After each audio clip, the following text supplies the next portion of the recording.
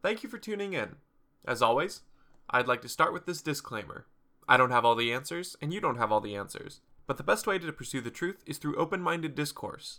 And I hope to contribute in part to that today with a quick thought.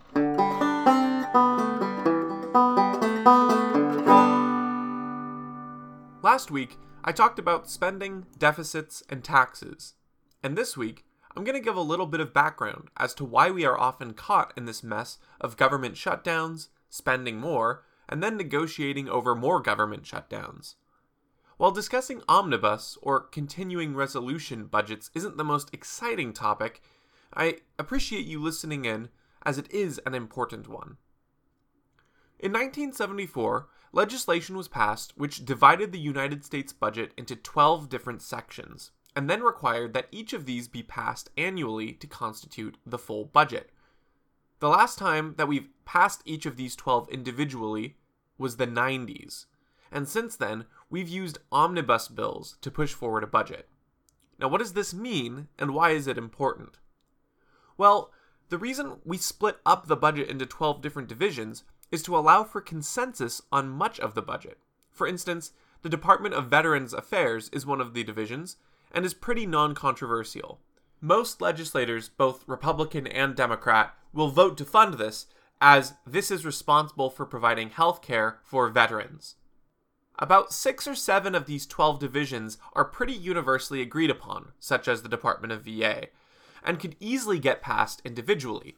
This means that if there are irreconcilable differences in the budget, such as a few House members or senators holding out and filibustering, even if the government shuts down, everything that has previously been voted and approved, all of those services which have bipartisan support, would continue to be funded, and only the areas of contention would temporarily be frozen. This makes shutdowns a lot less traumatic, and also a lot less compelling of a narrative for opposition parties to spin. So think about it this way. If the government funds half of the budget, including military pay, national park services, etc., and the rest is shut down over a budget dispute, most Americans might actually see how utterly unimportant most of the services the federal government provides actually are. Now, as opposed to this 12-division law, however, legislators often opt for an omnibus budget bill, which combines all 12 into one massive budget. This means that when one side dislikes one aspect of the bill, the entire budget gets halted. This tactic is often used by leadership in the majority party. For instance, if Republicans are in control, they'll use an omnibus bill to fund something like the border wall. And if the Democrats oppose that one aspect of the budget, they can then point and say that Democrats are shutting down the government because of their temper tantrum against the wall. And in the process, they're defunding soldiers and veterans' health services.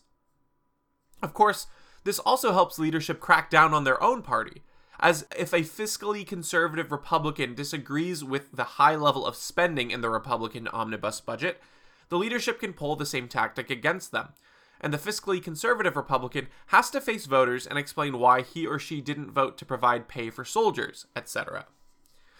As you can see, passing the budget as one massive bill is problematic because it's easier for people to cave into leadership demands than to stick up for principles.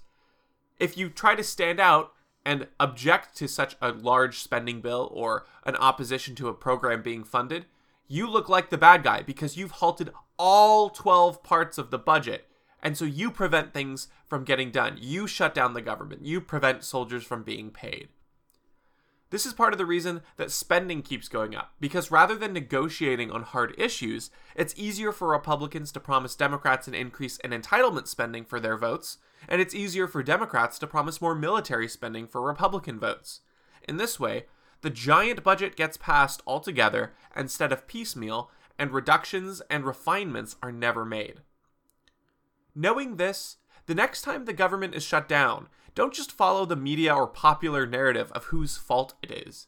Look into the way the budget is being passed. If it's a giant omnibus spending bill, know that it's most likely the fault of the crony leadership on both sides of the aisle. Thank you for spending your time on A Quick Thought.